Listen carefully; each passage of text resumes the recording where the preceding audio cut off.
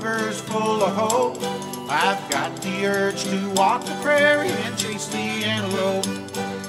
Aspen's gold on snow-capped peaks, the elk call me away. I can't keep my mind on working on this fine September day. I've got Nimrod neurosis, longbows on the brain. I'm an outdoor junkie through and through. Hey, Paul. How you doing, buddy? Hey, good. How are you? Good, man. Welcome back to the podcast.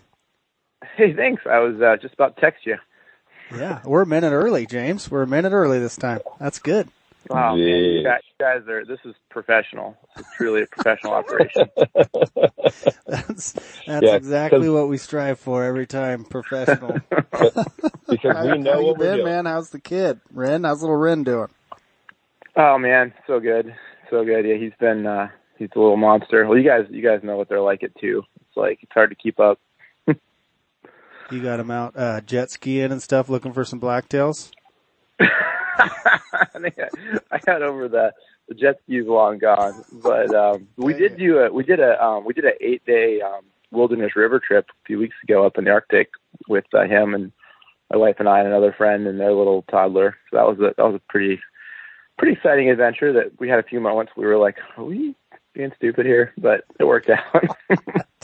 Like last year was my first trip to Alaska, and I have those times, like you're saying, where I'll be like in the middle of nowhere in the desert, but I'm like in my truck, and I'm like, well, if we break down here, I haven't seen it. Like, I can't walk out with her. You know what I mean? Like, it's like, those are legit fears to me. Like, I can't even imagine the stuff you guys do.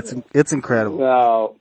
Well, it's either that or irresponsible. Like, yeah, we were, that might be. on our fourth day, we were camped in a spot, and we knew some weather was coming, some rain was coming, so we decided to just kind of hunker down for the day. And that night it rained I bet it rained an inch to 2 inches of water that night. And we'd gone to bed early. I woke up in the middle of the night because I got I've done so many river trips. I was like, oh man, I think the river's going to come up. And I went and I pulled the raft way up and retied it. We would have lost the raft if I hadn't done that, which was scary in itself, especially because I hadn't thought to do it before we went to bed. But we woke up and this beautiful, clear little low volume creek was this big brown monster.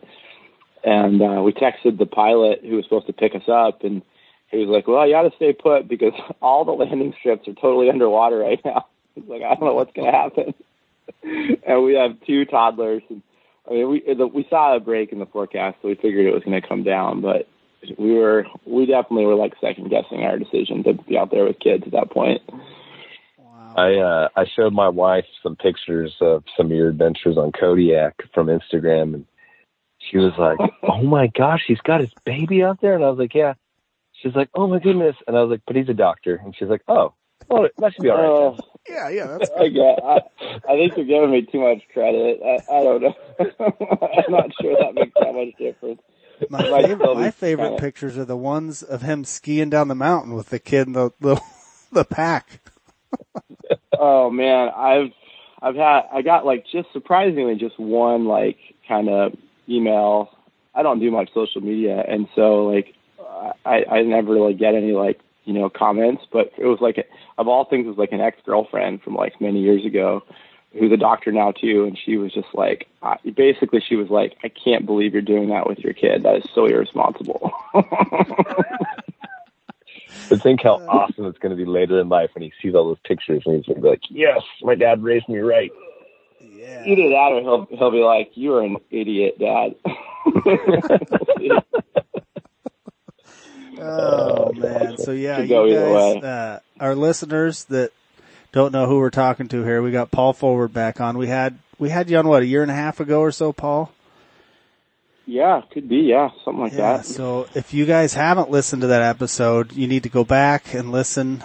Paul is just a bow hunting fool, born and raised in Alaska, and if you can't tell from the story so far, he pretty much does everything. And when I first heard about you, I was looking you up online and I was trying to find you, but all I found was all these these blister skiing and all this stuff. And I'm like, man, is this the guy? And what a lot of people, our audience doesn't know is not only are you risking your life out there with your 2-year-old in the summer, in the winter, you're just on all these helicopter, crazy ski trips. Have you always done that? Oh, I've always really liked being in the mountains, and skiing is just an awesome way to get around. And then it turned into like kind of skiing for the sake of skiing, for like the, kind of the athletic pursuit of it and just the enjoyment of skiing. And so, I've had skis on my feet since I was pretty little kid. Like elementary school or younger, but not a ton of like alpine skiing. My parents didn't really have money for that, so we did a lot of backcountry skiing. And then in my early teens, I got my first kind of backcountry setup, and that's a whole other story of like just not having any idea what I was doing. And just I look back at it now, and I just can't believe we didn't get ourselves hurt because we had no clue what we were doing as kids. But yeah, that's been a part of my life for a long time. Ski in the winter, whitewater kayaking in the summer, and then hunt all fall. That's always been the goal. Work keeps getting in the way, but. What you need to do in the long winters up there anyway, right? Yeah. It's an awesome way to see the country. I mean, I've gotten to see so much of almost every mountain range in Alaska, including out in the Aleutian chain, via one way or another, hunting or skiing, and sometimes via rivers, via whitewater. It's a great excuse to go lots of wild places. Man, imagine if you could go and knock down a Dall sheep and then ski him out. Oh man, I have given this so much thought. I bet you have. I don't want to get into it on the podcast necessarily, but there's a way that I have thought about that it's feasible. I've actually spent quite a bit of time thinking about it and trying to figure out a way to do it. But the time of year you can travel effectively in the mountains on skis obviously doesn't coincide with hunting season in very many places, but I think there's a way it could be done, or especially goat hunting. I think goat hunting is within grasp also. Well, we'll cover that on the next podcast after your winter trip. I think I need to look after the kids in school. I don't know. Donnie Vincent, watch out. Oh God, yeah, right. No way. I'm like an amateur of amateurs. Like I am. No. Oh, right. How have you guys been? Good, man. Good. We've been busy. Kind of slacked on the podcast for a while there, which was nice to have a little break, but yeah, we're getting back into it. I'm taking off to go hunting here, kind of like you, and well, I guess probably going to take off Sunday, so I'll be gone for awesome, a long time. So where you headed? I am going. I got a couple deer tags and 3 elk tags, so I'm going to 3 different states for 7 weeks. Oh man, that is awesome. Yeah, it's going to be sounds good. Like I'm a taking dream. my daughter for the first month, so so we're gonna be hunting, but I will have my daughter with me. So wow, that sounds not perfect. Be real hardcore, No, it sounds great. Hey. That sounds great. She's quite the little elk caller, so I think you're going to be in good hands, Bob. Well, she's going to have to go back to school. The elk hunting gets pretty serious, so that should work out good. I'll be mule deer hunting for a few weeks, and that's just a lot of spotting and stalking. She's pretty sneaky, and yeah, it's going to be a blast, man.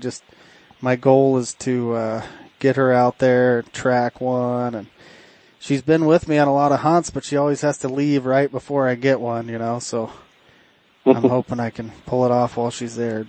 It'd be sweet. Oh, that'd be so special. I mean, just being able to do that with your kids sounds so cool. I can't wait to right now we just drag him along on stuff and he doesn't know what's happening, but when he's old enough to understand what's going on, I think that's going to be just incredible. What you're doing sounds so cool. Yeah, should be good. So you're packing up to go. Where you start? We're gonna go sheep hunting.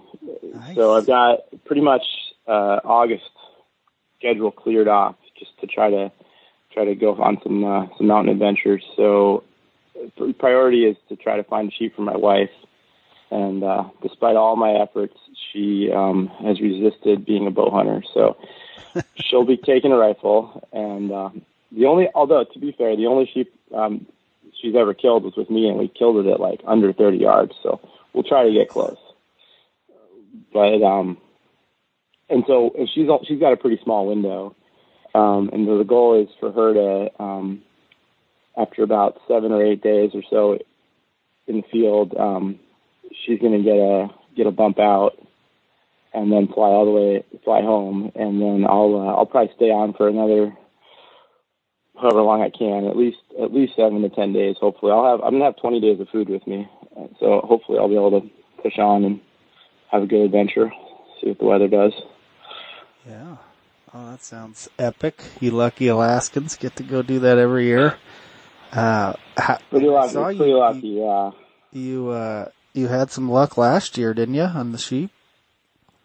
Yeah, that's a good way to put it. I had some luck for sure. I stumbled into an awesome old ram on like the 3rd or 4th day, and then spent 3 days trying to get them. And it was awesome.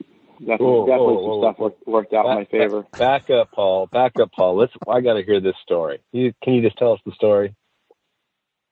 Yeah. So I went to an area I'd never been before, and I should preface, like, one of my things about sheep hunting that I feel kind of strongly about is that there's a big difference between sheep hunting when you or someone else has like spotted the sheep from the air ahead of time versus when you just get your feet on the ground, whether you drive there or hike there or boat there and start walking. And I've never done the like aerial spotting thing, and so I just went to a spot I'd never been before. I was just started walking. Before you get started on that, Paul, do a lot of the guides and outfitters up there do that? Because I've heard Dick and Yote talk about that too, about the guys flying, and is that common up there for guys to spot them from there and then drop in and hunt? What's the rule? A day later you can hunt them?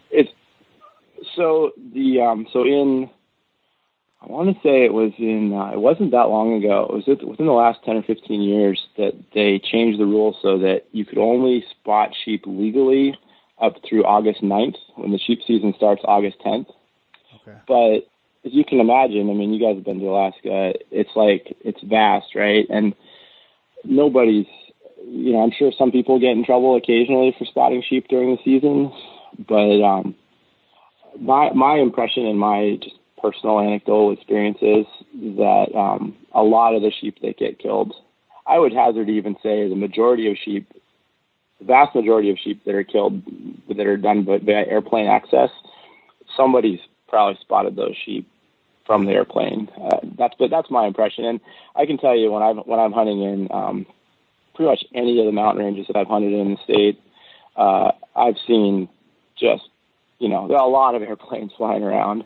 Yeah. And, in the airplanes up here, there's these planes, you guys have probably been in or seen Super Cubs, which are these really small, kind of 1 or 2 seater airplanes that the thing about them that's really cool is that they can fly really slow, and they're fairly powerful relative to their weight. So they can take off and land on really short strips, and then they run these like big, 30, 35 inch bush wheels that can land on really rough surfaces. And, there's a lot of guys out there, both outfitters and then private pilots, that have access to these planes, and they're getting to places with their airplanes that, traditionally you would think of as like helicopter landings almost. I mean, not quite that extreme, but, and I have seen some of the outfitters just hammering. And I've talked to Don Thomas about their experience up in the Brooks Range, and I've had similar experiences where people are just constantly buzzing the valley well after August 10th. Yeah. And my impression is a lot of the sheep that get killed by aerial spotting one way or another. I mean, I've heard outfitters say, when they have their season booked, they kind of know in advance, and this may be hyperbole, but they know in advance, like, which hunter is going to kill which ram, kind of. Yeah. which to me is like kind of the antithesis of like fair chase to some degree, you know. It's like, Yeah. But that's just my opinion. Yeah. All right. Sorry to interrupt your story. I wanted to clarify that. Oh, that's okay. Well, no, it's a worthwhile point. I think it's a big deal. I think it's actually an important issue that worth talking about up here. Anyway, so I started walking. I walked 3 or 4 days. Didn't really see any rams at all. Saw one sublegal ram on the second day, and saw some nursery herd using lambs around. And I think it was right before I went to bed on the 4th or 5th night, I spotted some sheep coming through a really steep cliffy area a mile or 2 away, and they just seemed like they had to be rams the way they were behaving. And I was able to get the spotting scope on them and saw one that was clearly a big old ram, and got really excited. And so I do all my hunting in the mountains pretty much with, I basically break camp every morning, shove everything in my backpack, and then take, wherever I end up. So I just changed direction and went down, and they bedded down in a place that, especially at that time of night, it was like just about dark, was unapproachable even if I'd had good light. They were just in this like really open, very, very steep kind of rock face. And so I kind of made note of where they were, and I woke up, set my little watch to wake me up every couple hours, so I'd pop my head out and walk over my spotting scope and make sure they were still there all night.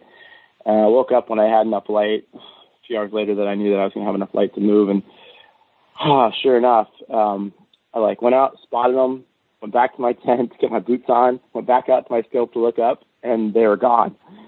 And so, God, man, but I kind of had a sense, I kind of figured, in my experience, it seems like a lot of sheep that I've hunted anyway, in places I've hunted, will kind of do a morning feeding, kind of pretty early in the morning. They'll bed down, and then when it starts to get first light, they'll drop pretty low and feed.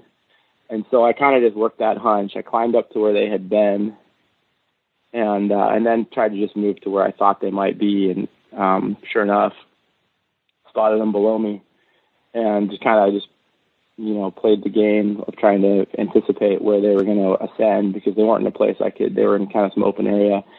Got about 100 yards away, and then I was able to get about 60 yards away from them feeding, but couldn't quite figure out what direction they were going to go. And they passed me at 40 yards, and I really had no recourse. I had nothing to do. And the last one kind of saw me move as I was trying to do a little last sneak. So I kind of bumped them there, which really bummed me out. I thought maybe I'd never see them again. So I retreated down to the valley floor and across the other side so I could kind of look back across and see maybe where they ended up. Found them, and they had split off into 2 groups of 2. There was a group of 4 rams initially, and I camped as close as I dared. And let's see. Yeah, so the first night and the next day I watched them all day and kind of just followed them around, trying to see where they'd end up. And then that night they kind of disappeared up over this like kind of glaciated snowfield that I couldn't travel up, real steep, cliffy area. And so I camped down below, hoping I'd be able to see them somewhere in the morning, with the plan to climb up the opposite side of the valley and again to spot them. And as I was doing that the next morning, I got to this little creek that I had to cross. And as I kind of stomped across the creek, I looked back up and I saw 2 sheep coming down into the green, into the grass, like in the valley, kind of toward me, but half a mile up valley.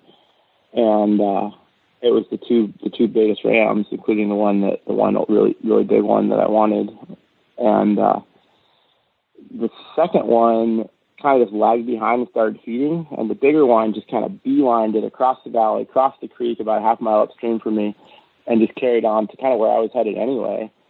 And you guys know it's always way easier to get an animal when it's by itself than when it's with other animals. And at this point I'd seen the other 2. They were kind of lingering behind, kind of making their way behind the first 2. And so this was kind of like bit risky, but the other one was around the corner. The big one was around the corner at this point, like around this cliff. So there's no way he could see me. It was like a wall between us. And so I kind of exposed myself. I jumped up on the edge of the creek, and I kind of just showed the other rams where I was. And they by a miracle, they stopped and didn't cross the creek, and they kind of climbed back up the other side where they'd come from.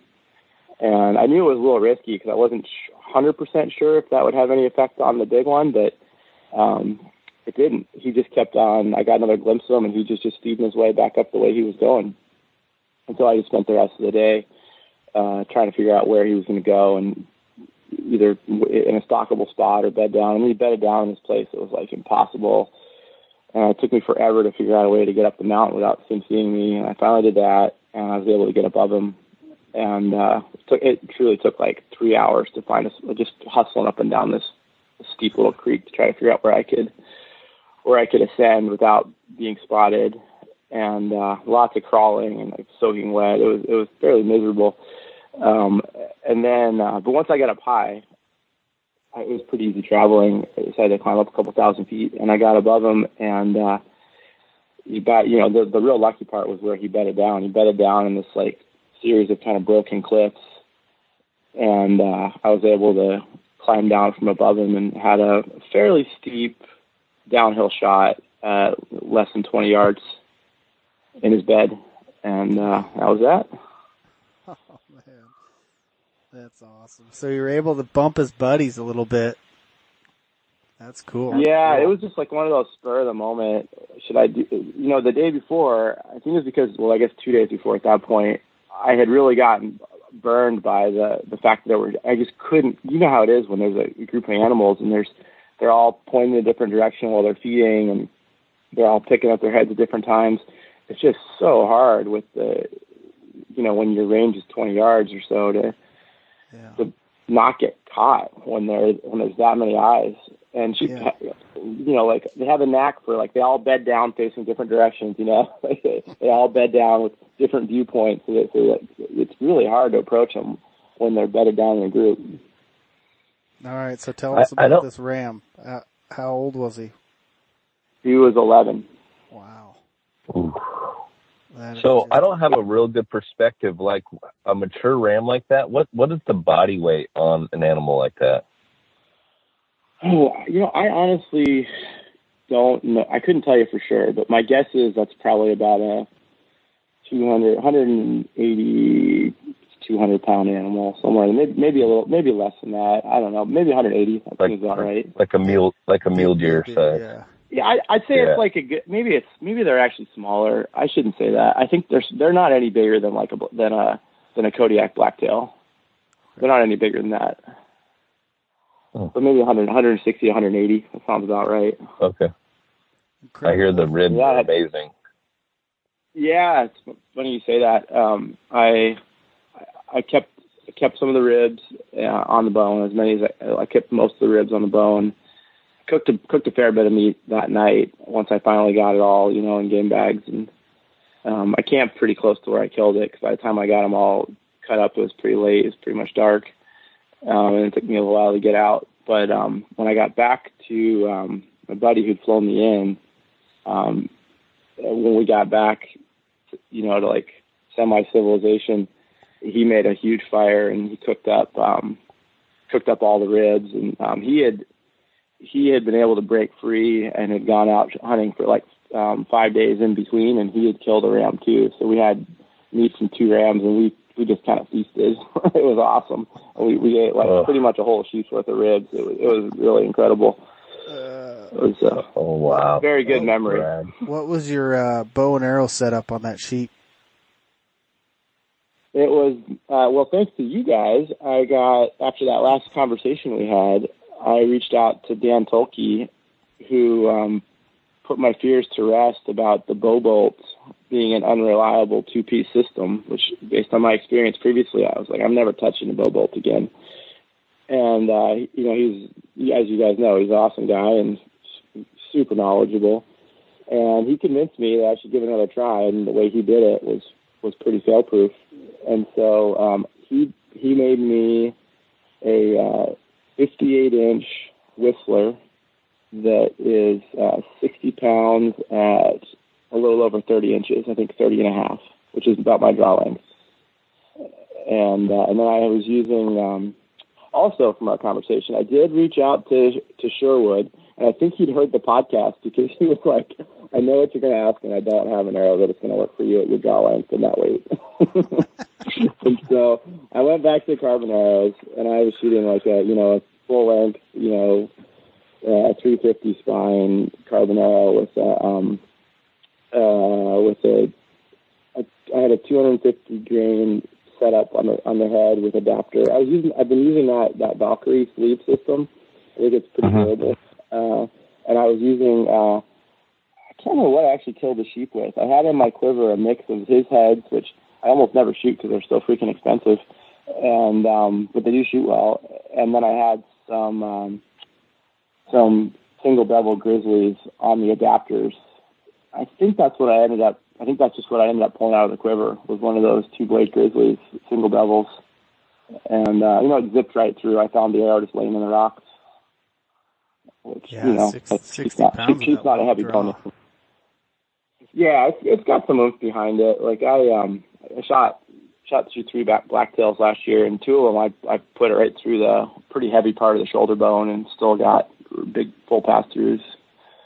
That arrow, that setup seems to work pretty well. What are you using for feathers? 4 fletch, 90 degree, something like 2.5 inch, short little guys. Not very traditional, sorry. Well, I think, I've messed around with those a little bit this year because Andy over at Addictive Archery is always trying to get me to shoot smaller feathers and all that stuff. But I don't know, I guess I have a crappy release, and I just can't. We tried everything in the world, and I just can't do it. I got to shoot a 5-inch feather. Oh, I don't know. I don't know if it's the wood arrows, but actually, you need Andy more shoots wood feather arrows, on wood. and he gets away with it fine. So I don't know. Yeah. That's I interesting. just have meat hooks, I guess. Well, if you ever do want to try wood arrows again, Paul, I know a few things have changed. There's a guy that Carson Everett Sherwood has that are footing the shafts now down the road from him, and he's got higher spined arrows now, and you can get some footed shafts that are like 30 whatever, as long as you want them, and they'll have that hardwood footing up there. Not that there's anything wrong with the setup you're running, but yeah, there's some options out there. I'd love to. I mean, as we talked before, I hunted with wood arrows forever, and I still like a lot of things about them, but I'll check it out for sure. I honestly think for the mountain hunts like this and the goat hunts, my bow takes a beating. Like it's covered in scratches and nicks, and it's almost inevitably there's always at least a few days of heavy rain, and I just have to be a little more careful with wood arrows doing that than you do with the carbons. And I can those carbon arrows. How did the bow bolt? Did that all hold up great? Yeah, so far so good. I used it pretty much the whole season last year. I used it on sheep hunt, and then I used it moose hunting and bear hunting. I used it on the deer hunt, and I've been, I take it with me. I work up in Kotzebue, and I take that bow with me every single time I go up there. I shove it in my duffel bag so I can shoot every time whenever I'm up there. I've taken it apart dozens of times, hundreds of times probably. Did the one that failed you, was it mounted in wood, not in the micarta? Yeah, it was in the treated, like the impregnated wood or whatever. They call it diamond wood or something. Yeah. The bowyer was like, oh, this is fine, but it definitely wasn't. I had to come out from a goat hunt with it in one piece, which was like not ideal for the terrain I was in, with the goat in my backpack because I couldn't get it apart. Yeah. The Tolkies use the micarta, and they build it in there, and they build the riser first, and then build the bow, and it's bomb-proof. Yeah, no, I really like it. I have no issues. And the thing that he pointed out that I had not thought of before, I've always thought that the sleeve kind of system, like I've had on Black Widows or Big Jimbos, was superior.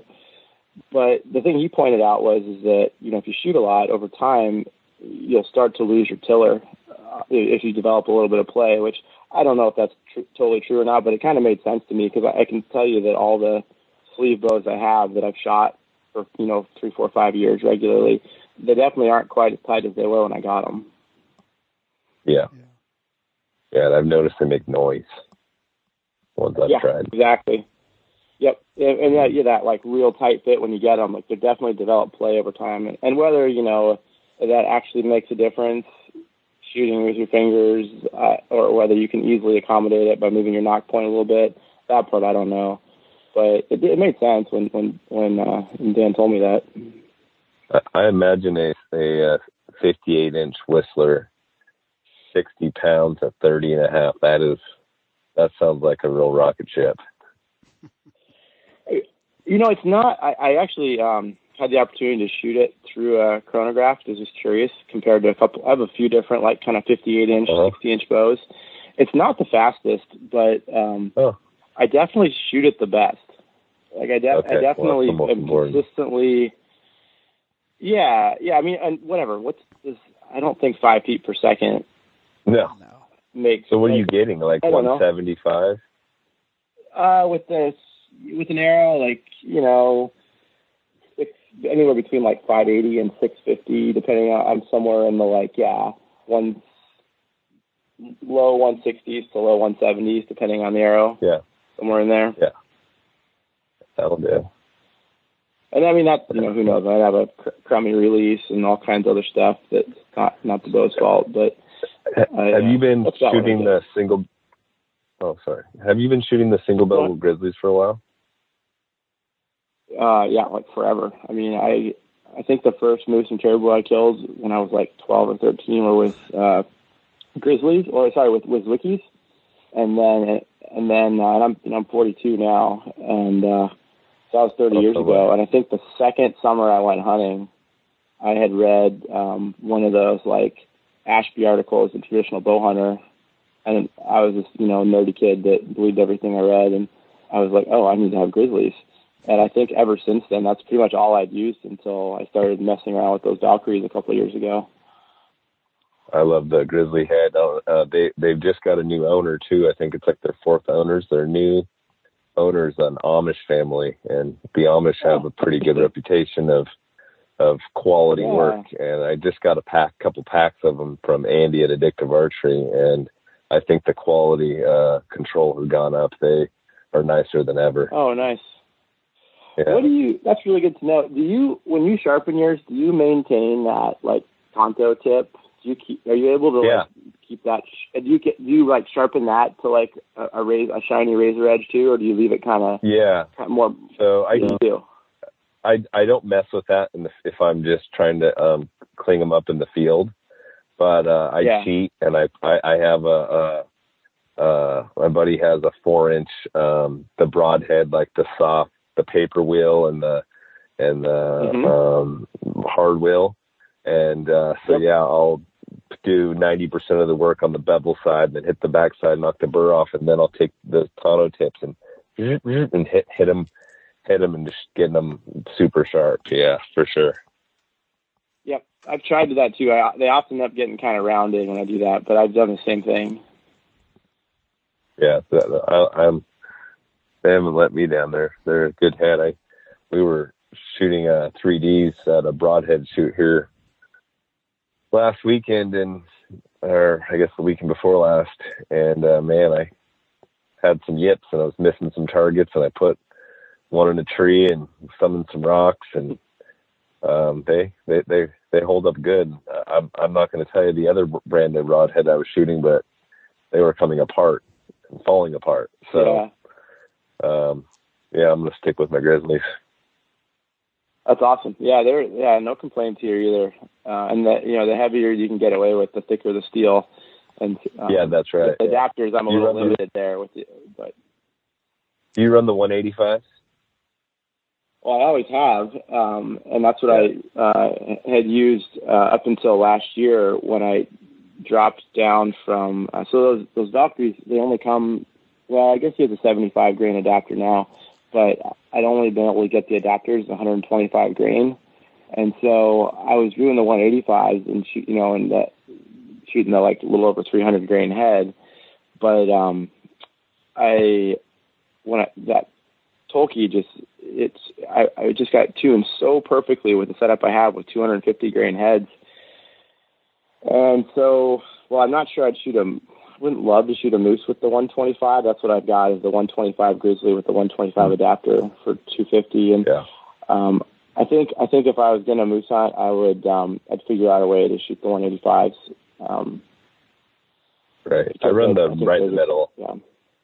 I shoot 155s because they tune best to my wood arrows, but I do have some of those 185s. Nice. Like you said, they've got a nicer bevel. They're a little thicker, but the 155s hold up great for me. I've never shot the 125, but I think Bob has. I've only shot one elk with a Grizzly, and I haven't shot him much really, but I'm gonna give him a go this year. I'm having trouble with those. Not trouble, but it seems like the Zwickis I've been getting lately have just been a pain. Some of them have been really tough to sharpen, and I'm not the greatest at sharpening. So I've had that experience with those Zwickis too. Really struggle with them. Yeah, and I really enjoy sharpening broadheads and arrows and knives. Honestly, I have a bunch of different toys to do it with, and I've struggled consistently with the new Zwickis. Yeah, so I'm gonna give her a go. The one. What are some? Good. What are like I your also three? I don't shoot 60 pounds at 30 inches, so I gotta have a nice broadside shot. And if I hit a shoulder, I'm not planning on pounding through it. You know what I mean? I gotta be able to break a rib. Yeah. That's my goal. So. That's about all I can do because my shoulders are so weak. I only shoot about 50 pounds. So. Mm-hmm. So you mentioned you had several different toys and you love sharpening. What are your 2 or 3 go-to tactics and methods? I think I've come back to full circle to that KME, just the broadhead, the one with the little roller on it for the single bevel head. Oh, okay. I have one of those.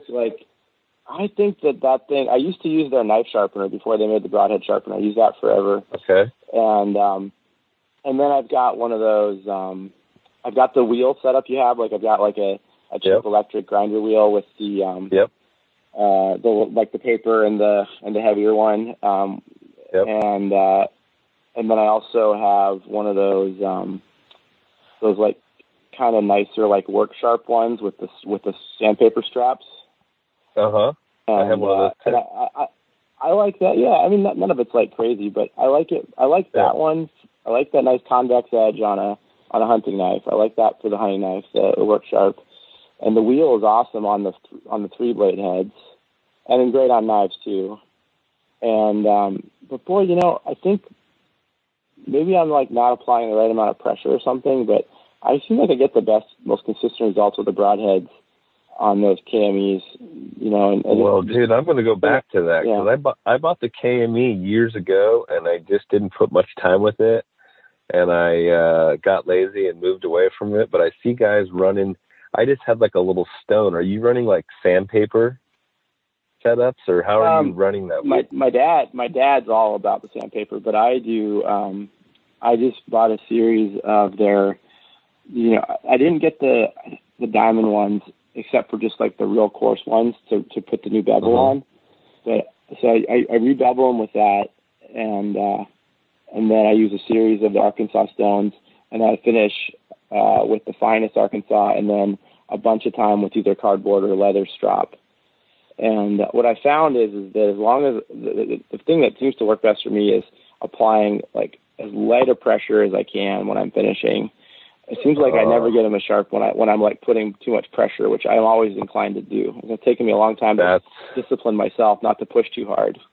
I think that's where I was going wrong, putting way too much pressure. And are you going like, are you pushing on it like down the stone like sideways, or like how are you lining it up on that little stone? I mean, on the cardboard and leather, you have to pull back, right? Or you'll catch them tight. On those ones, I pull back. And on the other ones, I'll just kind of do just either direction, but yeah, just single stroke at a time. Usually cutting like with the blade, pushing the blade away from me. Okay. I don't know if that's the right way to do it.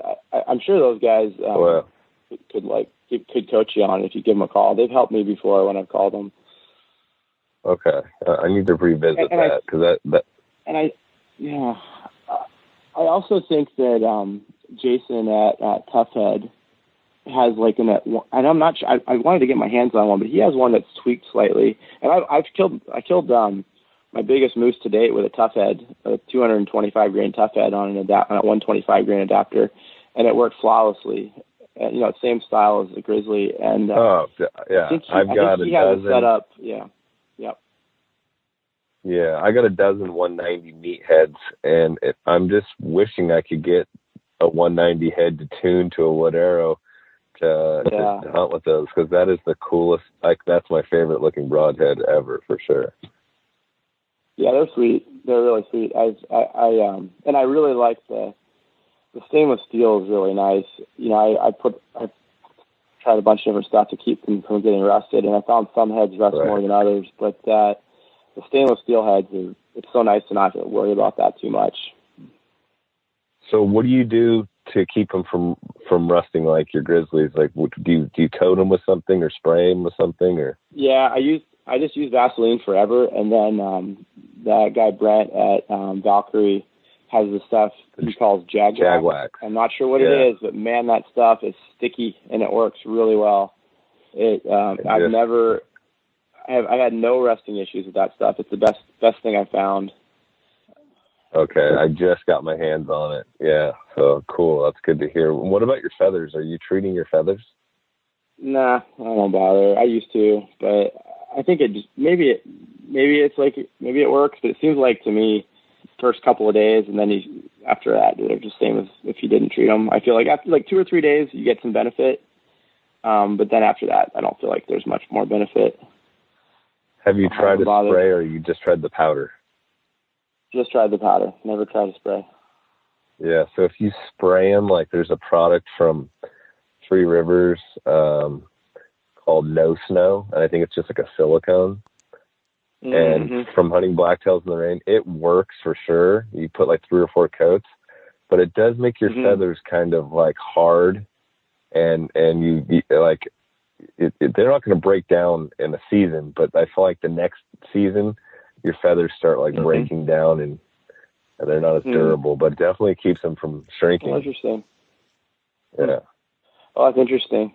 I feel pretty confident that, I bear shaft tune, and I know the broadhead can do weird stuff, but I've shot broadheads quite a bit with even those, big Grizzlies with those 4-fletch when they're, Kodiak wet, matted down, and yeah. I feel like they still fly. I was going to say, you're testing it in the harshest environments possible, so I'll go with what you're doing for sure. I feel like I've been pretty lucky with that, but those arrows are like, they're flying dead straight at 30 yards. They're tuned really well, and I know the only variable is whether they're going to like plane off because of the broadhead. Kodiak, who knows? Yeah. What's Kodiak that? Wet, you said. I'd love to talk a little about Kodiak. Bob, where do you want to begin? I don't know. You tell me. I was fortunate enough to go Bob went last year, so at least I got to fly over, and I called Paul when I got back, and I just told him he has everybody. I think all the guys in Alaska just have huge balls. Like everybody there. They're either driving ships across like crazy waters, like our boat captains. They tell us all these stories, and everything you guys do, you're risking your life to like go get the mail. It's different. So being flying over there and just seeing it, and it was awesome, man. And I definitely have the utmost respect for guys like Paul that just go out there solo for weeks and just drop me off over here, and I'll be good, man. It's incredible. Bob told me some stories that he said we're not allowed to repeat on the podcast because his wife would hear him when she would never let him go back. And then he went on to say, and Paul Ford goes out there by himself.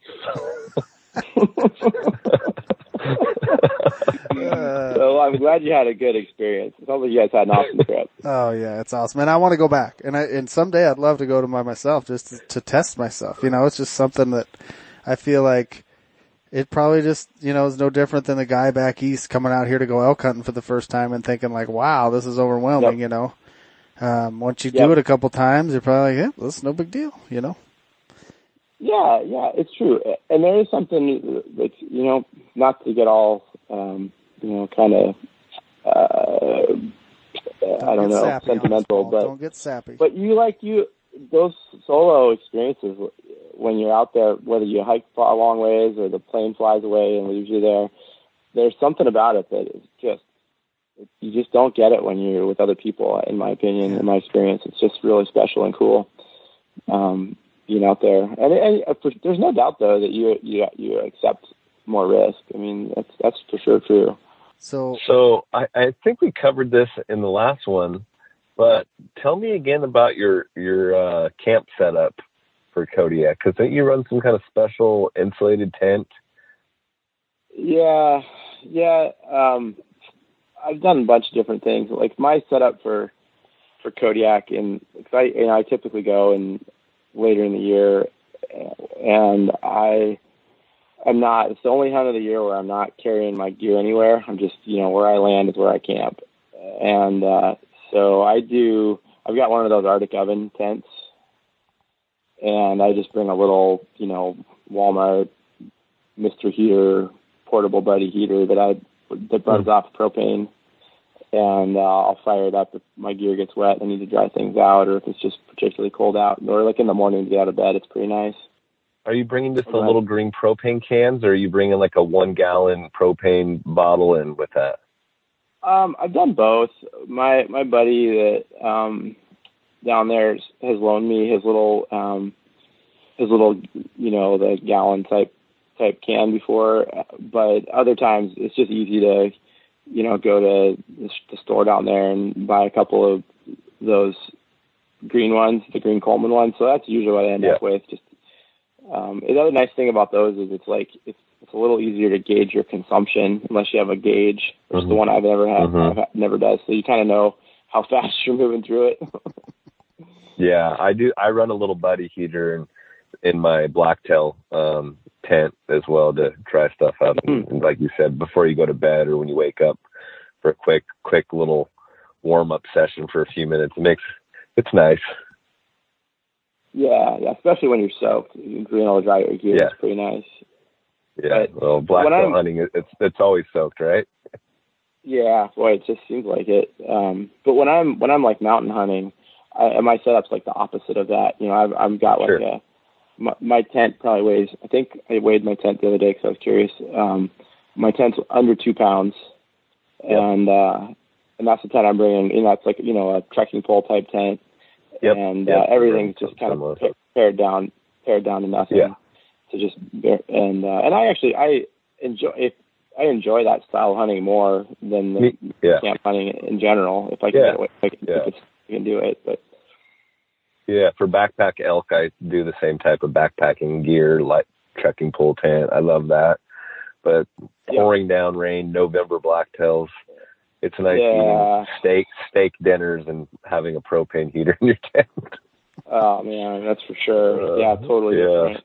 Totally different. So tell us about Sitka blacktails. And I know that you lived on Kodiak for a while, and you've been hunting there for a long time.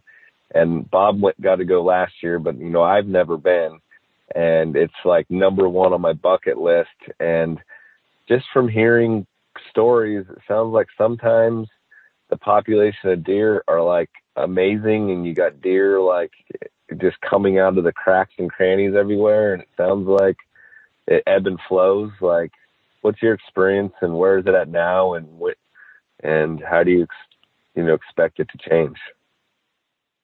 Well, I'm certainly no expert, but just in my experience, last year was definitely about the worst I've seen it. It wasn't terrible, and it seems like some parts of the island, I think the northern part of the island around town got hit harder than other parts of the island.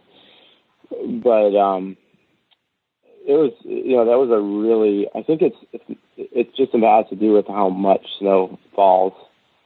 And I don't know what last winter was like. We had a fairly like normal, i.e. like cold Alaskan winter last year, which we haven't had in a long time. And I don't know if that yielded a lot of snow down there or not. I really haven't heard what happened down there this past year.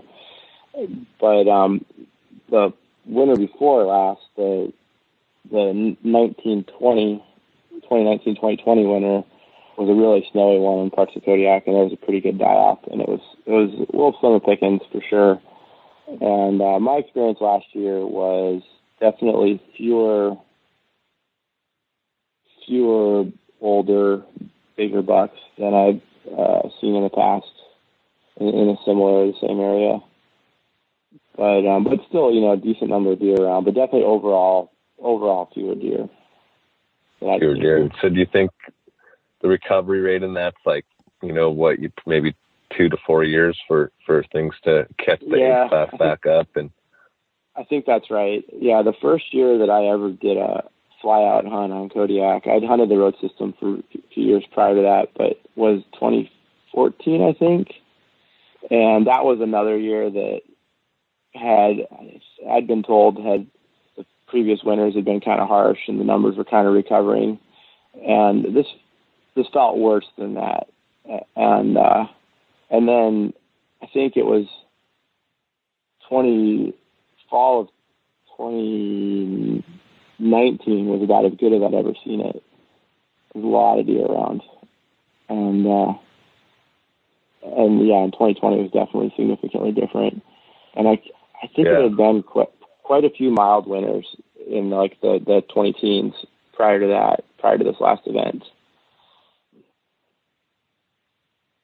Yeah, that's cool. Yeah, it's kind of what I noticed from watching people's YouTube channels and stuff. It was like, man, and we had Burkhardt on talking about deer, just like everywhere. And it seemed like when Bob went that they got on deer, but it was not some of the stories that you hear from the years past where they're an abundance.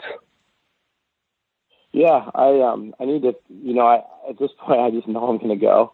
So I just love being down there. And I haven't, last year I was like obsessing about it and talking to people a bunch. And this year I've just maybe I just had so many other things in my mind. I just haven't honestly looked into it to hear how things are going down there. But I'm sure I'll start to ask around a little bit.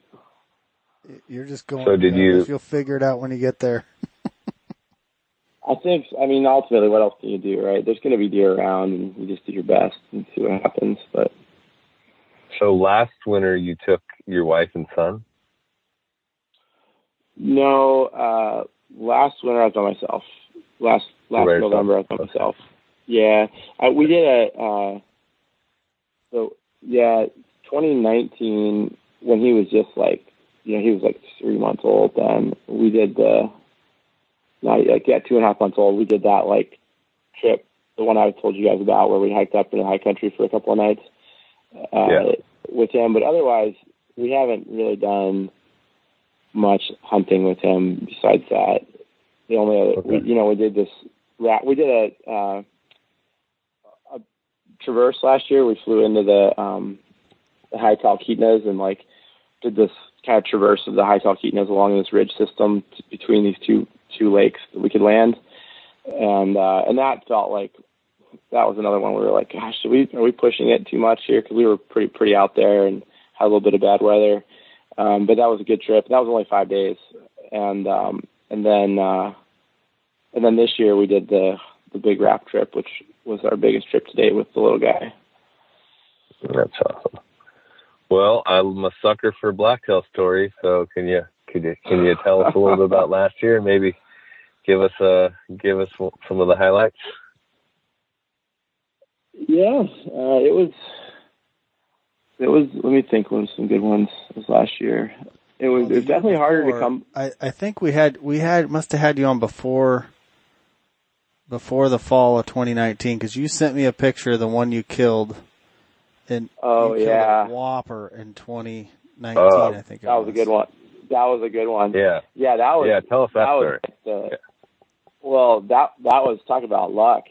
I had You get lucky a I had lot.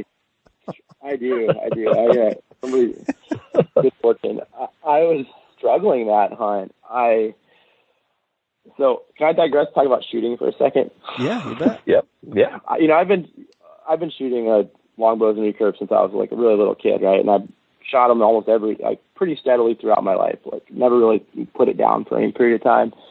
And I think like a lot of bow hunters recently, I've decided that there's all these guys out there like Tom Klum and Joel Turner that are, applying some pretty awesome stuff to traditional shooting. And so I kind of started subscribing to that.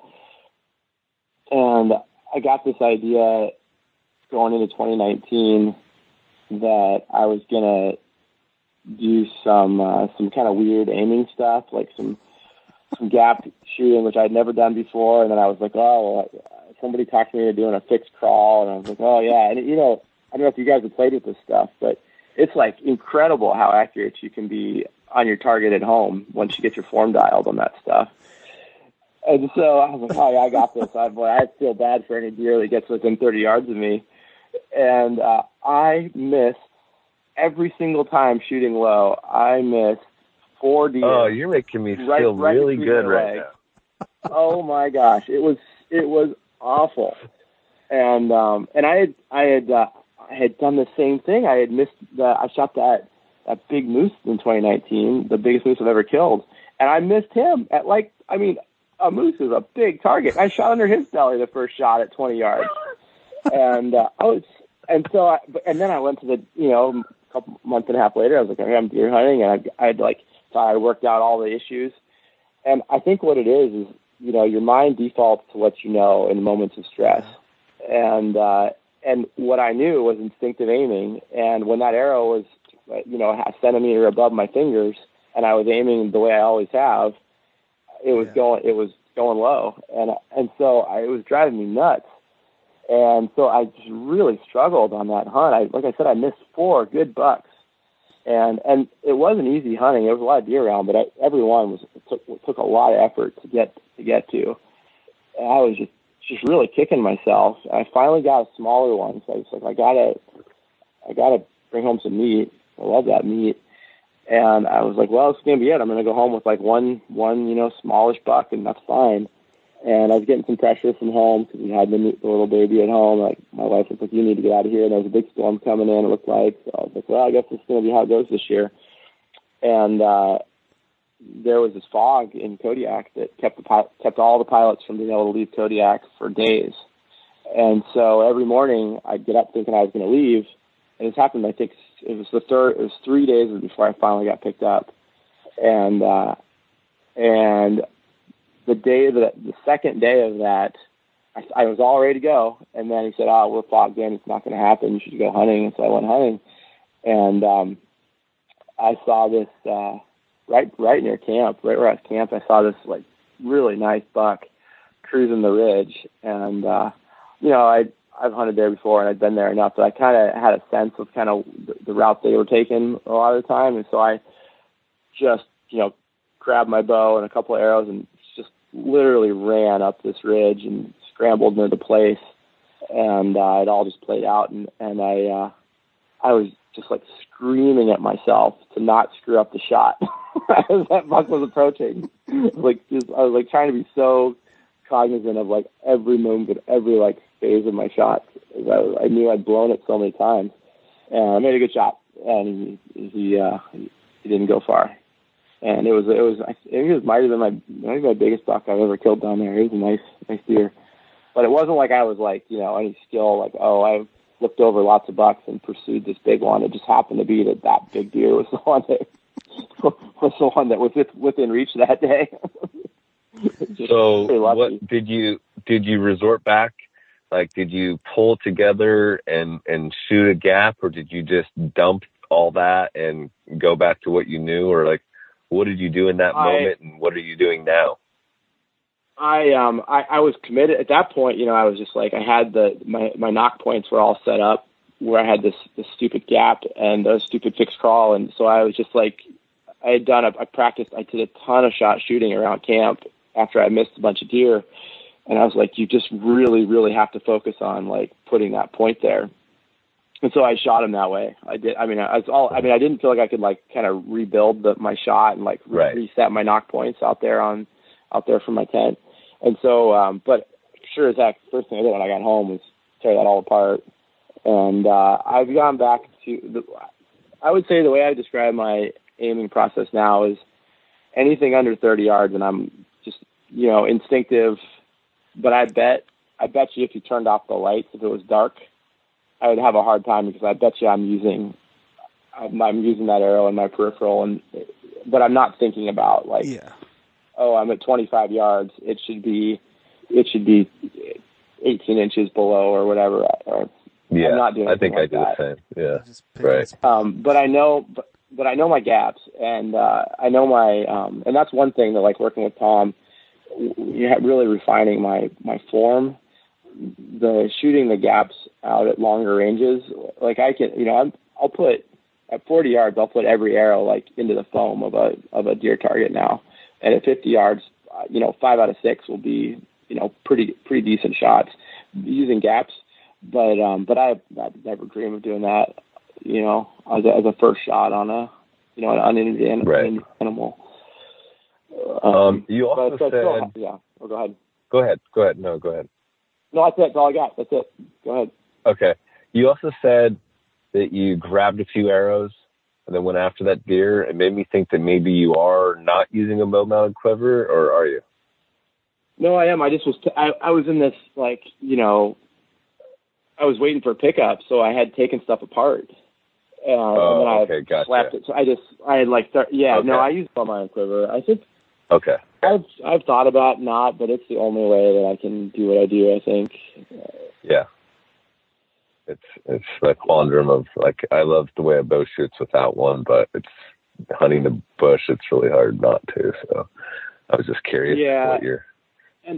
And like, when I'm sheep hunting or goat hunting, I'll very often spend a lot of the time, most of the time, with the bow strapped to my pack, and I just strap it across the top, pointed out with the tips pointed out toward the sides. Mm-hmm. I found that's the safest way to carry my bow in the mountains, because if I'm going down a hill and I fall on my butt, the bow usually it's not going to hit the ground because it's on the back of my pack, and not having the bow quiver would make that much harder. Yeah, for sure. 100%. Do you take a tube with you and bring extra, like you have like 5 arrows in the quiver or 6 arrows in the quiver or whatever, and like another 5 or 6 in the tube when you go on these long distance hunts, or do you just get by with it? I never used to. I never used to, but I do now. In the pack that I use, I have these like long side compartments, these like side pockets, and just by luck, they have like these little.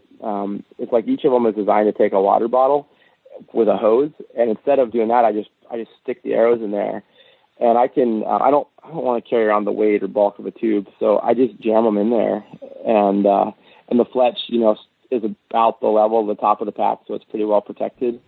And I'll just put, 4 or 5 extra arrows in there sometimes like that. Or a lot of times, I'll be, until I find I guess not always true. I like to shoot my bow a lot, but sometimes I'll spend a fair bit of time hiking with my bow in my pack too. And all the arrows just jammed in that side pocket. What pack do you use? I've tried a bunch of different stuff. I still haven't found one that's like, I think is perfect, but I've been using, last year I used a Seek Outside, the biggest one, and I just got it's like the simplest pack. It's basically just a giant tube of that like waterproof material they make the packs out of, and then it's got 2 big, like jumbo size, like side pocket, like almost like giant spotting scope pockets on either side. And like no zippers, no pockets besides those 2 big ones, no compartments. And it's waterproof fabric. I seam seal it really well. And then just like a roll top with buckles? Just a roll top with buckles. And I have a lid for it, but I've never actually taken the lid hunting with me. I've just never needed it. Copy. Like, what is it, the size? Like 6,000 or something? I think that they call it a 7400. But 7400. Okay, yeah. Yeah, every company makes their things differently. It's basically it's basically it's either the Brooks or the Saker. I can't remember which one I have. One of them is a detachable, and one of them is not detachable. But they're the same bag, the Brooks and the Saker. I just like the biggest one possible, and a lot of times I end up just throwing the meat in the pack bag, in a compactor bag or something, instead of doing the whole load shelf between the bag and the right. Yeah, totally. Do you use one of their shelters, or? I did last year. I used their Silex. There's one person zipperless. Oh, I really like. Yeah.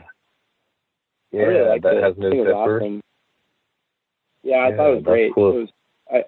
I used it on my last Kodiak goat hunt too, which was pretty weathery, and it held up pretty well on some kind of sketchy ridgetop camping. But I've played with and even set up once in my yard the two-person, the Aeolus, and I haven't used it in the wind yet, but it doesn't seem like it's gonna it'd be quite as bomber. So I think we're gonna take a pyramid style shelter on this sheep hunt since my wife's coming for the first part. Okay, cool. Well, I just like hearing all the different gear, especially a guy like you that's really putting it to the test. It's cool to hear what you're using and how it's working out. And you, the goat hunts on Kodiak, you can just buy two tags over the counter every year?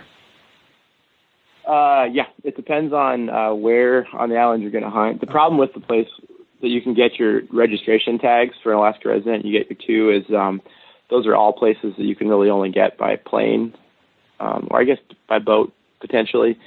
But the places you can get to off the road system are most of the season are draw tags, and then they used to always open up this registration archery only tag that started, I think, November 1st. And that's what I hunted pretty extensively when I was kind of figuring this stuff out, kind of cutting my teeth on goat hunting. But they haven't opened that in a few years, I think, because the draw tags have had such high success numbers that they haven't felt like they could open up remaining tags for the road system hunts. Okay. And, I just remember seeing those goats up there and just being like, man, I wish I was an Alaska resident. That'd be so awesome to just take off and go goat hunting. Oh, yeah. Oh, it's awesome. gosh. I mean, it's in a lot of ways, it's easier than the deer hunting. Yeah, you just hike up to the top where there's no brush. Yeah, it's a little more dangerous, but it's it gets a little more challenging if you're targeting a more mature billy. But they're awesome animals to hunt with a bow because of the terrain they're in is really conducive to getting very close. Yeah. Are there other islands to hunt Sitka blacktail on that have that open landscape like Kodiak, or is Kodiak it as far as wanting that type of experience? I think for the open, I'm sure there's lots of places down in Southeast where you can get up in the Alpine and have that experience, like hiking through tree line. But I think for the low elevation, kind of open ground hunting, I think Kodiak's the spot for that. Okay. That's good to know. Yeah. Yeah. So back on the goats. And do you do it every year, or do you just do it when it doesn't fit in with your sheep? So, I was going through school and residency and all that stuff. So there's a bunch of years where I just didn't have a lot of control over that, and I couldn't go on those kind of hunts. I could only do, I could go moose hunting or caribou hunting a little bit when it made sense. So it wasn't until the early, don't take that from me. But it wasn't until 2012 that I could really start doing those kind of things, and that's when I was living on Kodiak a lot of the year. We forget you doctors have to go to school for a long time. Huh, whatever. Yeah, it's brutal. It interferes with a lot of hunting seasons. I got a fair bit of hunting in there, but it's not easy. My impression at that point about sheep hunting was, there's a lot of people doing it, and a lot of the rams get killed. There's a lot of pressure. B, you might find one legal animal your whole hunt if you're lucky.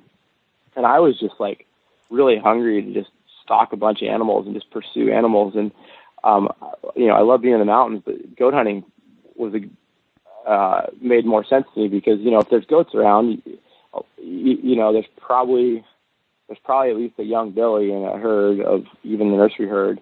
And, if there's a good billy or a billy at all, it's a legal animal, right? And you can almost always, if you spend a week in goat country, you can almost always find a couple of billies.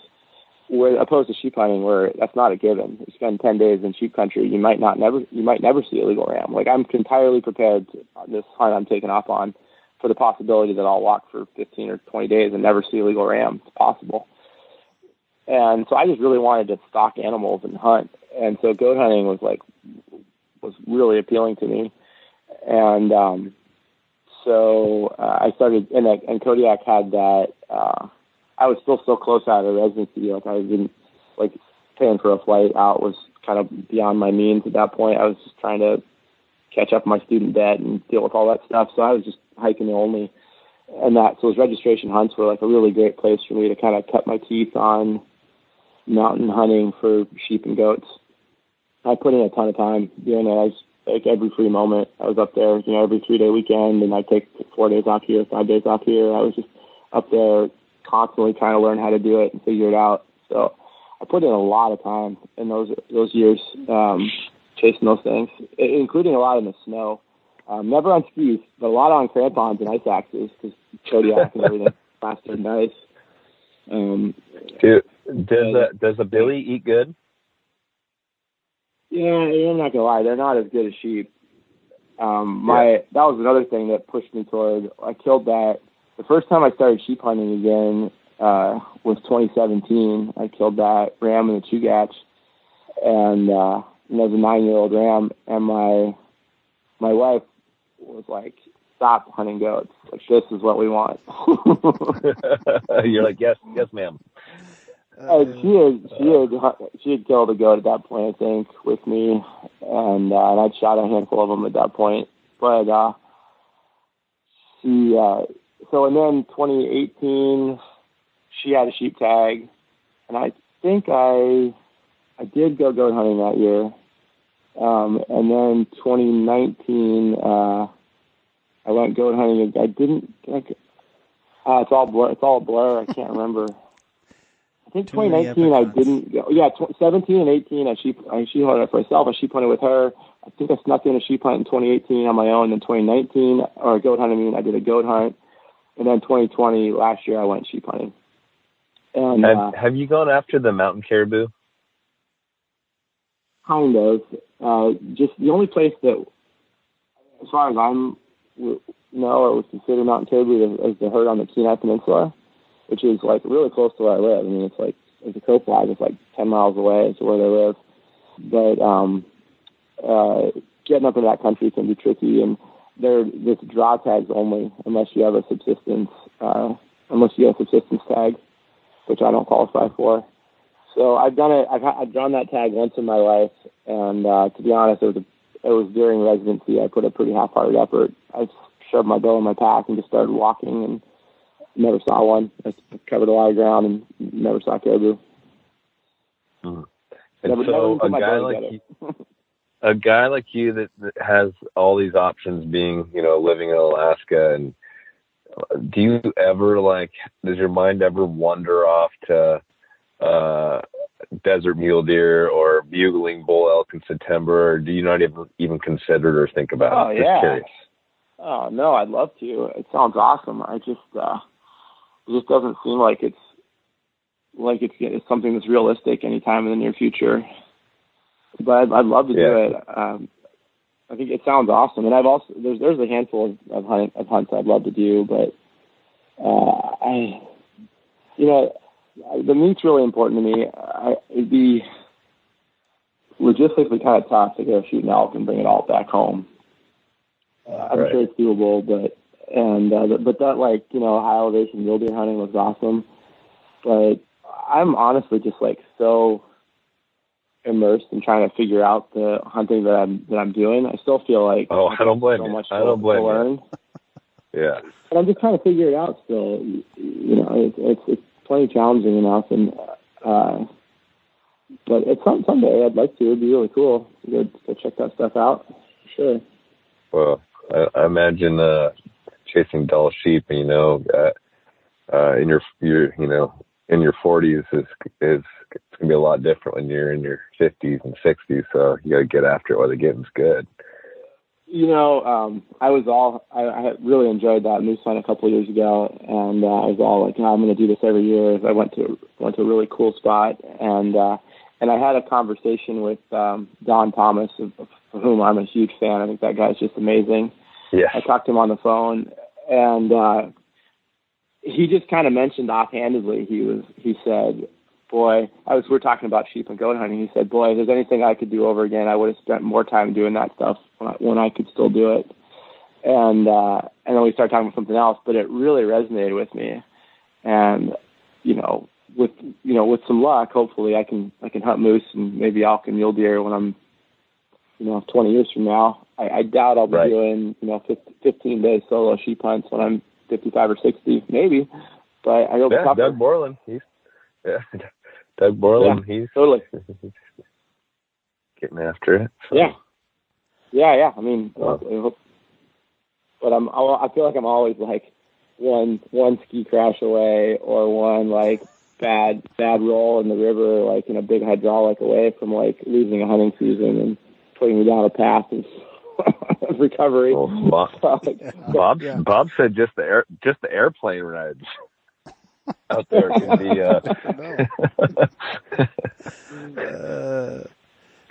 Questionable. Speaking of Don Thomas, did I hear you're involved with the Alaska Bowhunters now? It's been, I think this is the second or third year that maybe second year that I've been on one of the directors there at the Alaska Bowhunter Association. So yeah, it's a good group. Awesome. You guys, I heard you guys have been working on some proposals here and there about getting some. What were you guys working on? Extended the moose season maybe for archery or something like that? Yeah. I don't know how it works in other states, but in Alaska, different hunting units, game management units come up for proposals every year. Okay. And so it's not like you can put in proposals for the whole state every year. It's always specific to a certain region. And for the region that was up for proposals this past year, we submitted a bunch of proposals as a group, and then some of us submitted individual proposals as well. And there was this whole virus thing you guys might have heard about, pandemic. Yeah. And boo. You probably heard about it down there. Probably heard about it down there too. But we're not fans. Yeah, no, neither. No, big not fan. Let me tell you, in my other line of work, not fun. But anyway, that pushed everything back a year. So what was going to be discussed at last year's Board of Game meeting is all got pushed forward till this year. So they extended they extended the time when you could submit proposals anyway into this past spring. So I think we're going to actually go to Board of Game meetings and have all our discussions this fall and coming winter. And there's some proposals about extending some moose seasons for archery. I know that there's been people trying to get archery sheep seasons for at least a decade, probably more, that have way more knowledge and experience about the way that stuff works than I do. I'm really committed to continuing to beat that drum, because I think it's appropriate and would be a win-win for everybody. And I think we should have a sheep season, an archery sheep season. And so I've put in a bunch of proposals for that in different ways and different wordings, including one that you guys inspired. We talked about it. One of the kind of choose your weapon style hunts, which I know that's fraught with problems, and a lot of people have a lot of reservations about it. But it makes a lot of sense to me to do it that way. Yeah. So we'll see what happens. So Yeah, and I think when that's guys, how all these. When you guys submit these proposals, do you guys have a game commission that decides on it, or do then the biologists go through the proposals and then submit them to the commission, or how does it work up there? So my understanding of the process, having only been through this kind of once, is that the proposals are, open. Anybody can put a proposal in there, and then they get put into this like proposal book that's available to the public that lists all the proposals that have been made for that year and those units.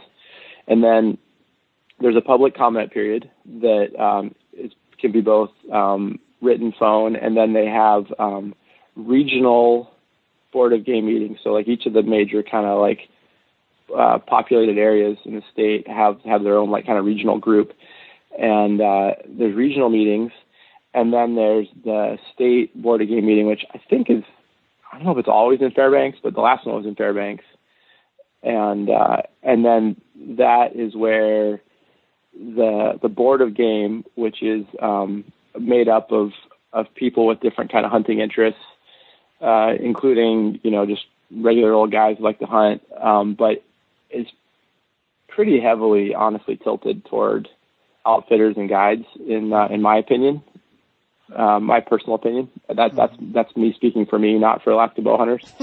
But there's a big outfitter guide interest that is very well represented in the state in the Board of Game, and then ultimately they'll decide. I don't know if for those kinds of things there's like a biologist group that weighs in directly. I think that people cite biologists' work, and they may collaborate with biologists if there's like a proposal that is interesting or has some concern there. But I don't know.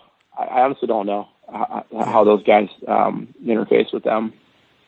Interesting. Yeah, I know it's kind of different. I talk to people in a lot of different states, and it's different how each one operates. And thank you for getting involved and looking out for bow hunters, man. That's awesome. I know how like these states work, and once they have things set, man, it's hard to get them to change it. And the fact that I get why Alaska doesn't have archery seasons, because it's such a remote place, and it's it's never really been needed before per se. But man, I think with the pressure that you guys are seeing up there, and the advances and technology and everything, I think it'd be awesome to get some archery seasons up there in Alaska. Yeah, I think there's a point that you made, Paul, that I'd like to highlight. That you had said that going after those archery seasons, and that you may or may not know the most about it, and you weren't the first one to do it. And there's guys that started beating that drum 20 years ago. And I'd like to point out that it's so important for the next generation, like yourself, like what Bob has been doing as our field governor with Traditional Archers of Oregon, where guys like Rich Thompson and the ones before him, because the guys, they start pounding that drum, but they get tired. And if someone doesn't the next generation doesn't jump in and help start beating the drum, we've seen it in other states where they've made good progress to the point where they were going to, have some success or meet some of their goals. And then it fades off into the sunset. And so I think that it's just really important, if guys are listening, that get involved and help these guys that have already started. You may not, know the most or whatever, but, you gotta kind of help the next guy, the next generation, help move these things forward. Cause we're seeing that is where our success has come from here in Oregon. I know Bob will probably have something to say about that. Yeah. I mean, we're not doing anything new. We're just continuing on what those guys before us did. And thankfully, Traditional Archers of Oregon, they never quit beating the drum, so I'm able, it's easy for me. I can go to these meetings and say, well, we've actually been coming to these meetings since 1984, trying to stop this from happening, and now it's happening, and here we are. Like, it's all laid out there. So. Yeah. Yeah, no, I think that's awesome. You guys are doing that, and I've tried to pay attention to what you guys are doing there and what's going on in Arizona with some of those proposals. And I mean, I know I'm preaching to the choir, but obviously archery and traditional archery in particular could be really awesome management tools, in my opinion. And again, this is just my opinion, but everybody has this perspective of Alaska as this like vast, huge landscape that is just so big that you can never touch it all, never impact it all. But I'll tell you what, like if you got in a bush plane or whatever and you fly around Alaska, after August 10th until like the end of September, it doesn't feel that big. It doesn't. You're not like. There's not that. I mean, I'm sure there's pockets and places and secret little zones, but there's not that many places that you're going to go hunting where you're probably realistically going to be more than 10 or 20 miles from the next guy. Which I know that seems like that's huge and it's so big, and I know that we're so lucky to have so much land up here. But the reality is that it's not that big, and technology and airplanes make it feel pretty small. And when I was a kid, there were still places in the Chugach where if they weren't even had like some open season tags, like for sheep, for example, there were at least like the drawing tags. There was a lot of tags available. Like I remember, like my dad got a U tag for near our house, and that's like unheard of now because there was so many sheep around. And there's lots of factors as to why there's fewer sheep and fewer caribou and other animals. Some of which are, climate related or other things. But some of it's, human pressure. And I would be so sad if there's a stepwise progress toward more lottery draw hunts instead of just plain and simple, making it harder.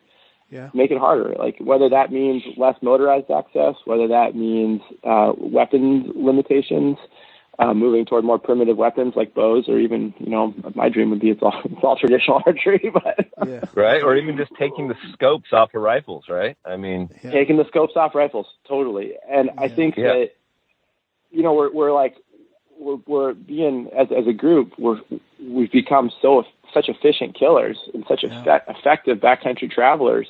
Yeah. That I can sit here. I think, I can sit here right now and look on OnX and drop you a pin of exactly where I was last year.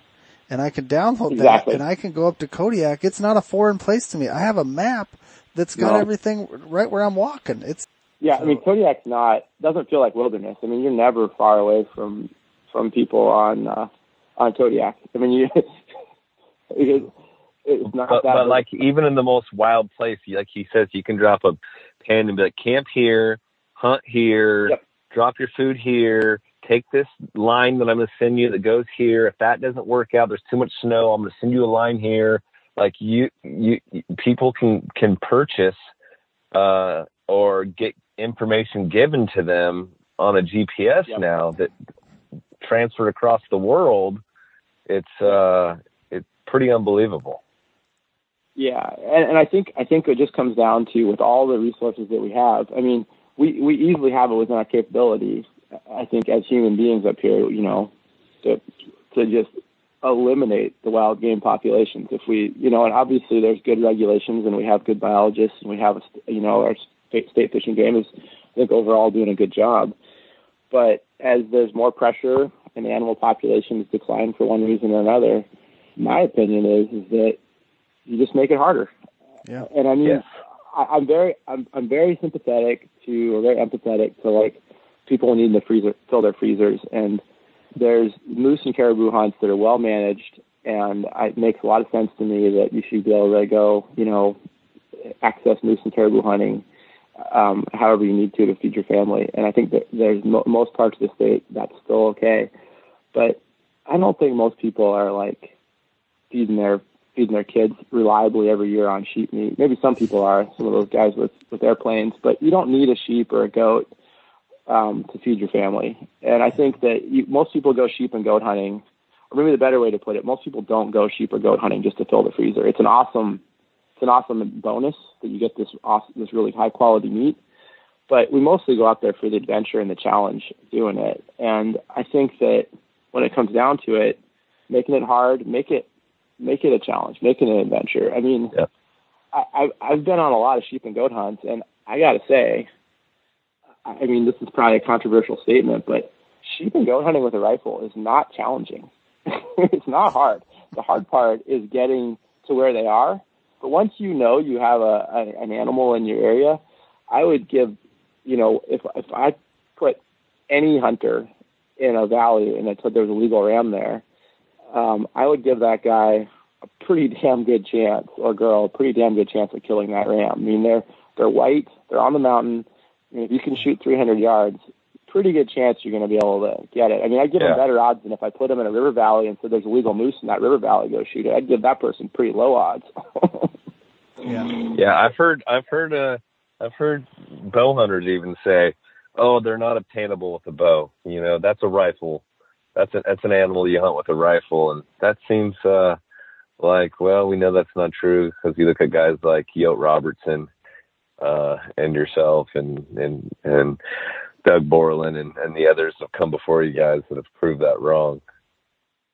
Yeah, I mean, sheep are smart and they have really good eyesight. Goats, I'd say, is definitely a little easier thing to do in most places, but it's definitely doable. And I don't know about those guys, but there's nothing special about me. I mean, it's just mostly determination and just luck, right? It's just all luck. Yeah, well, a lot of luck. Luck helps a lot. Yeah.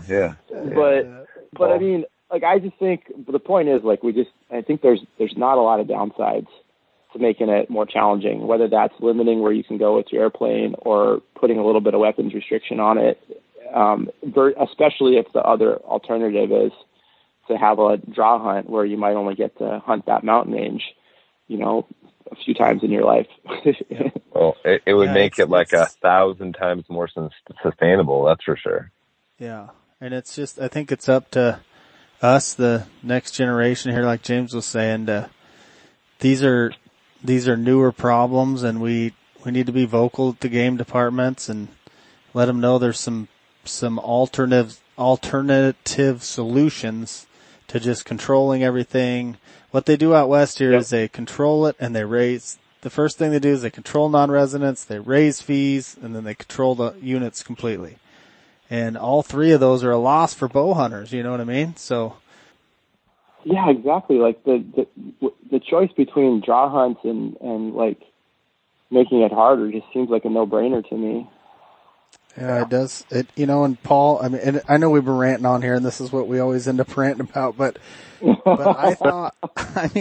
I honestly thought the same exact thing. And I have been in these meetings for the last, 4 years, but the last year and a half where they're talking about controlling, and I'm like, well, it's a simple solution. Why don't we just take these 3 or 5 units you're having management objective issues in, and we'll just make them traditional.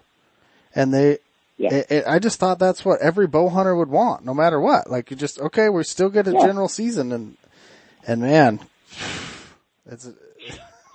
we're in our own world. People would prefer to have a lottery. They prefer to only get the tags every once in a while. Well, and I don't think I think it's a misunderstanding of what we're trying to do. I don't think that's truly how they feel. I think they still somehow see us as just these elitist a-holes that are just trying to get something and not seeing it as like, look, now you don't have to burn your points. You can still save up your points for this special hunt, one of our draw hunts, but you got to take your family. You still go hunt every year where you've always hunted. Now you just got to get an old school bow and go. Like I think they're just starting to see it now that it's all getting controlled. But man, they weren't having it in these years of meetings. I can tell you that. So, it's a battle, but I think just finding the right way to explain it is the hard part, I guess. Well, Paul, like I said, we don't want to beat a dead horse. We appreciate your time, buddy. And, man, we got to get you on here more. It's always good hearing about adventures. And, I want you to keep that luck rolling because, I like hearing about it. I don't think I can get lucky on a sheep 2 years in a row. I'm fully prepared to have a nice long hike in the wilderness and come home with a light pack. So, well, hopefully your wife can get lucky, because that would be super awesome for her to get one. That would be sweet. Yeah, and those ribs sound pretty good. Yeah, that'd be pretty cool. Our little guy, he's pretty fond of. I've rode my bike over to pick him up from daycare today, and as I was putting him in his trailer, the little bike trailer, I said, "We're going to home make dinner," and he said, "I want meat." And we had Dall sheep tonight. We had deer last night. We had Dall sheep tonight, so he's into it. Oh yeah, life is good. Awesome, man. Well, let's get back together and do this again after season, man. Sounds good, guys. Well, good luck to you too, and keep up the good work down there. It's something you guys are setting a good example for all of us. You too, buddy. Thanks, man. Once again, we'd like to thank our Patreon supporters for supporting the podcast. Don't forget to check us out on our website, tradquest.com. You can send us an email at tradquestpodcast@gmail.com. We'd also like to thank our good buddy Andy Ponce at Addictive Archery, Carson Brown at Sherwood Shafts for supporting the show. We do appreciate those guys. And always, keep the wind in your face, pick a spot, and shoot straight.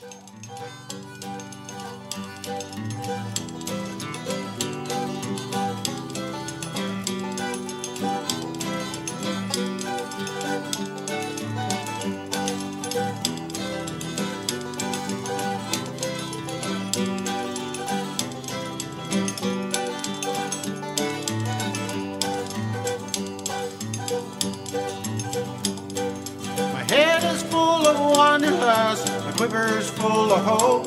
I've got the urge to walk the prairie and chase the antelope. Aspens, gold on snow-capped peaks, the elk call me away. I can't keep my mind on working on this fine September day. I've got Nimrod neurosis, longbows on the brain. I'm an outdoor junkie through and through, hunts my middle name. My eyes are on the target, broadheads all fly true. Can't wait till I can get outside so I can fling a few.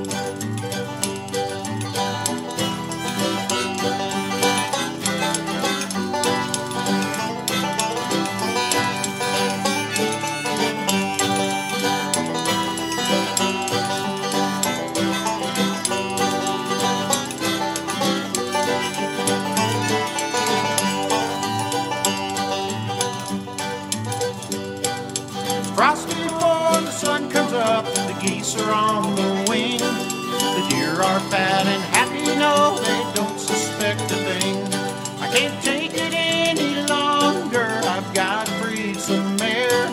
The only cure for what I've got is a week or so out there. I've got Nimrod neurosis, longbows on the brain.